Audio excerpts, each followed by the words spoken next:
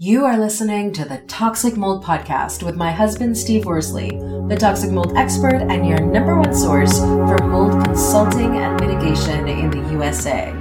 Here is episode 52, Attic Ventilation and Mold.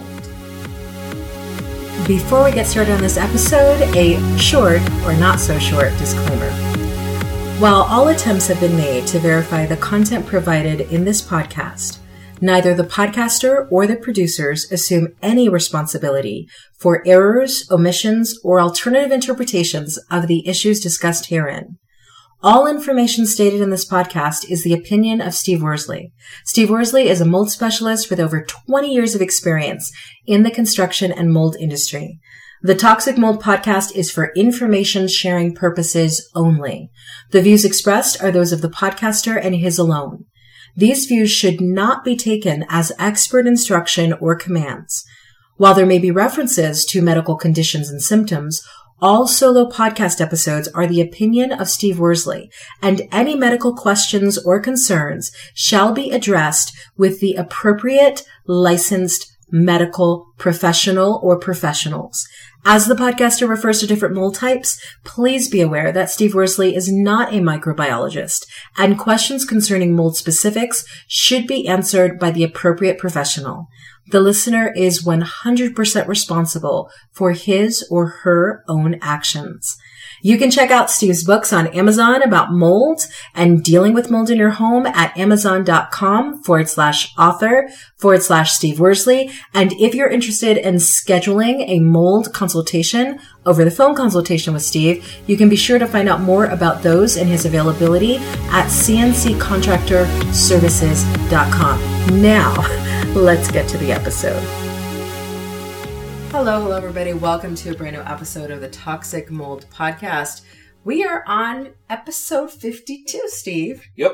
And we do it every week, so you know what that means. 1 year anniversary. Yep. It'll be our 52nd episode, but as far as the calendar days, that's in a couple days, but either way, this is our 52nd episode, so kind of crazy to think.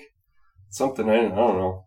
When you first suggested I start doing podcasts, I poo-pooed that away for as long as I could get away with it. Exactly. So, and now here we are. One thing that I've been big on, and our listeners know this, is consistency. So, we have not missed a week yet. So, that's right.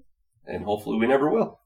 That's right. So to all the listeners, thank you for sticking with us for a year. Yes, and please share the Toxic Mold Podcast with anyone you know who owns a home, lives in a home, and where mold may be growing. And if you've listened to enough episodes, you know that's everywhere. So please share it everywhere. All right, Steve, today we are talking about attic ventilation. How important is attic ventilation and why does it matter?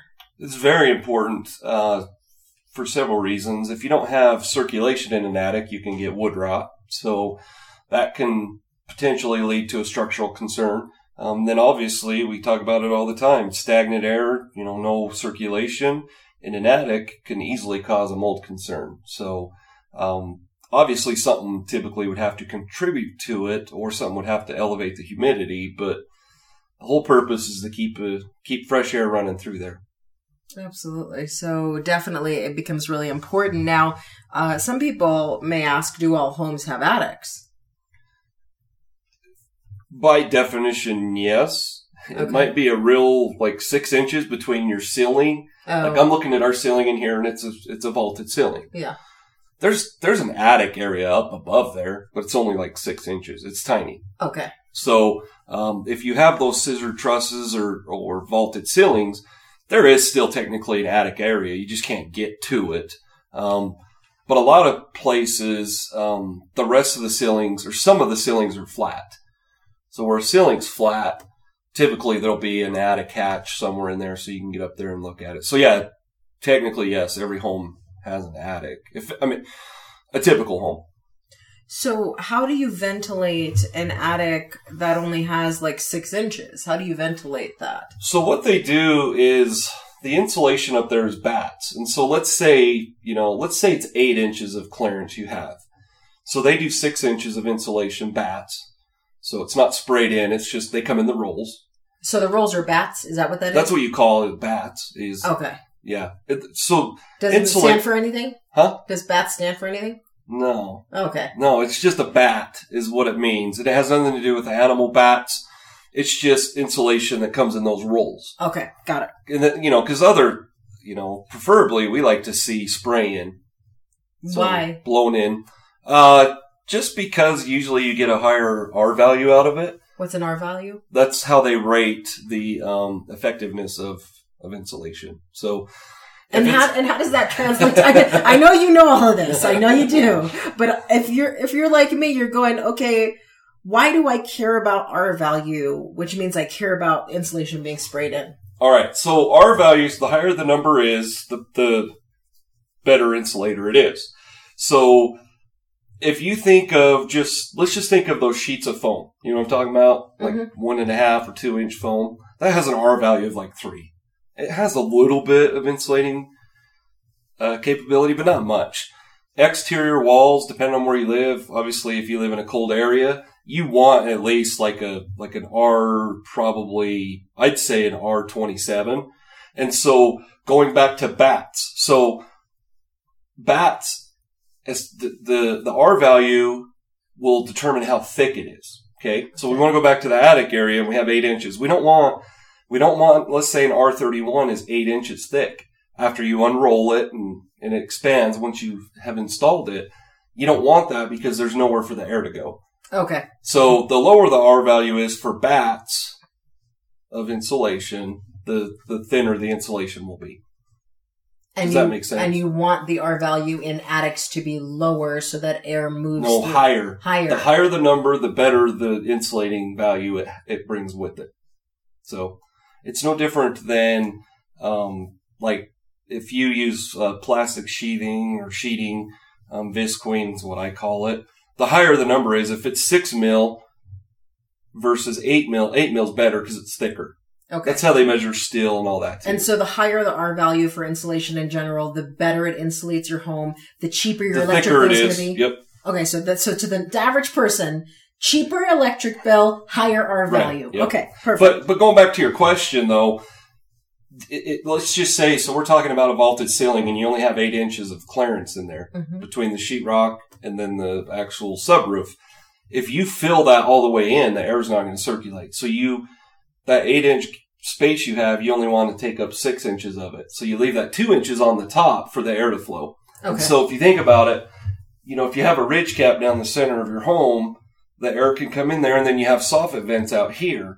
If you do blown in insulation, I don't know the technical term for it, but you put these components that are about 2 foot long and you put it at the end of your trusses where it goes into the soffits. And that way when they spray blown in insulation, it doesn't go in and clear that void or that hole. Does that make sense? That makes sense. So you have an air cavity that runs from the ridge out to the soffits, and we don't want to block that cavity. Okay. So that air can still flow, but it's also thick enough to provide the kind of insulation that keeps utility bills down. Yep. And when I was doing home inspections, our standards were in our area. They have different zones is how they determine what you should have. It's kind of like if you buy trees or when you plant grass, it has different climate zones. And I think we're in like zone 4. I'm not for sure. But the minimum you're supposed to have in an attic is 21 inches. 21 is an R value, which is about 18 inches. Okay. So once again, the thickness will determine what the R value is. So the thicker the insulation is, the higher the R value it gives. Okay. So the higher the better. The higher the better. If you have all the money that you can spend a ton of money, go all out. And you can't fill the whole attic, but don't be scared to put 2 feet of insulation in there. So that makes a lot of sense. Now the question becomes for somebody who has already purchased a home and they're living in the home. How do they know whether or not they have proper ventilation? Well, visibly, once again, I like to refer to things, say, like around here. We're still getting frost on the windows in the mornings just because it's still cold. I don't think we get out of that whole frost thing till like the end of June or July. It's kind of crazy. And then we're right back into it. But anyhow, when you say you pull up to your house in the winter time and you can see that there's frost across the entire roof, most people think that's a bad thing, but it's actually not. That's a good thing. If you see frost across the entire roof, that's good. Now, if you look at your roof and you can see spots where it's melted and spots where it hasn't, unless it's a totally different side of the roof or it's facing a different direction, that is a concern, because that would tell us, if it's kind of spotty, I guess is the best way to say it, that they're lacking insulation up in the attic. Does that make sense? That makes sense. So, but they, they can poke their head in the attic access and, see in the summertime it's going to be really hot, in the winter it's going to be really cold, because that's the whole point. Yeah. Summertime, we want to keep all the heat up there. And in the winter, we want to keep all the heat down here in the living space. Okay, that makes sense. What do you suggest that listeners do in terms of just checking things when it comes to this kind of ventilation? Well, like I said, when you pull up to your house, after you get off of work or whatnot, look at your roof in the wintertime and just make sure, it's pretty consistent frost all the way across. Okay. Not just little patchy here, little patchy there. You can go outside, make sure that, for our listeners, they can go outside as soon as we're done with the podcast, look at the soffits, which is right underneath your eaves, see if they're vented, so if they have holes, and then check and see if you have like a gable vent, which is on the end of a house. It's just this little vent. It's usually an octagon. Or you can have a ridge vent, which is for an asphalt shingle roof. For our listeners that have that, that's kind of a newer thing. You'll see at the peak of your roof, it's a foam they have up there. And so it looks like your ridge cap is higher than it should be, but that's how it's supposed to be. Okay. And there's other ways. Back in the old days, when I say old days, back in the 70s, they used to have what we call as a whole house attic fan. And it was literally this huge fan that just is up in the attic area that runs on a timer. Wow. Which is what they can do if there's a vaulted ceiling also. Wow. So it's a fan that just kicks on and off, every hour or whatnot. Now, a lot of the different components and things that you're talking about checking, I feel like you've covered this in one of your Udemy courses, maybe the DIY home inspection. You showed pictures of the different. So if people are listening to this and they're saying, I'm taking notes, but I can't see in my mind what Steve is talking about. Right. They should probably check out your Udemy courses because you give visual pictures as you walk people through these things. Right. We have several courses. I'm always working on more. They're fairly inexpensive. The purpose with those is more or less, like the do-it-yourself home inspection that you talked about. Let's say, one of our listeners or several of them are in the market for buying a home. And the whole process, and I think we just did a podcast about what to expect when buying a home. Yeah. But during that process, you find the house you want, you put a bid in, they accept it, then you bring in an inspector. Well, what if you bring in that inspector, you're paying him $400 or $500, he comes through the house, finds mold, finds structural issues. Well, you're out that inspection fee, plus your time. So the purpose of that, and it's not only for potential home buyers, it's a great course, and I'm going to create a course that's very in-depth that we're going to actually put on our website, not Udemy. But it's great for someone who wants to become a home inspector. It kind of gives them the basics of what to walk through. But the big course that we'll do is going to be, it'll be a lot more detailed. So it's for the most part, so they can save money when they're purchasing a home, so they're not paying for an inspector and the time. But, if you put a offer in on a home, by the time the inspector's there, it's 2-3 weeks? Yeah. Would you think? Yeah, about. So it's a great course, and we have mold ones that are similar. It's just it's a way for our clients, obviously Udemy, we call them students, to be educated and to save time and money. Absolutely. So if you're listening to the podcast and you love what you're learning, but you really want a more visual approach to learning what Steve is teaching here, definitely go over Udemy and they look you up by name, right? Yep. Okay. And I can, our listeners can send me an email because I can actually give them a code or a coupon. It's not a code, it's a coupon for a discount. Udemy, it's once you pay for the course, it's lifetime. You have access to it. Even if I decide I don't want anything to do with Udemy anymore, it's the courses that are on there, more or less, they kind of own those. So if a listener, decides to purchase a course, you don't have to do it within, 6 months or whatnot. You can do the course, and they're fairly short, and you can I don't know what you call it, rerun it as many times as you want. Replay it. So definitely go to cnccontractorservices.com. And if you would like a coupon from Steve, just use our contact form to reach out and put Udemy in the subject line of that contact form. And then Steve will get you the code or the coupon.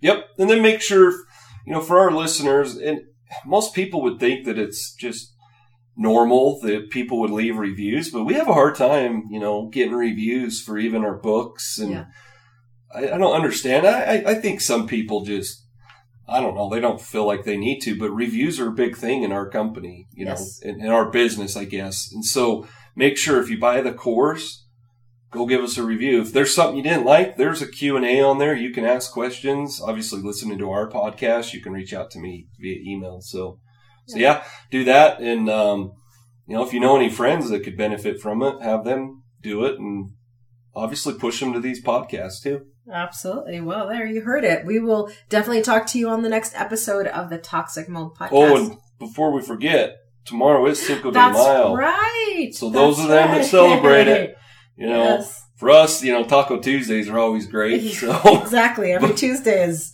Taco Tuesday. Yep. So happy Cinco de Mayo, however you're celebrating it. And once again, please be sure to share this podcast, and we'll catch you in the next episode. Prevent toxic mold exposure before it gets in your home.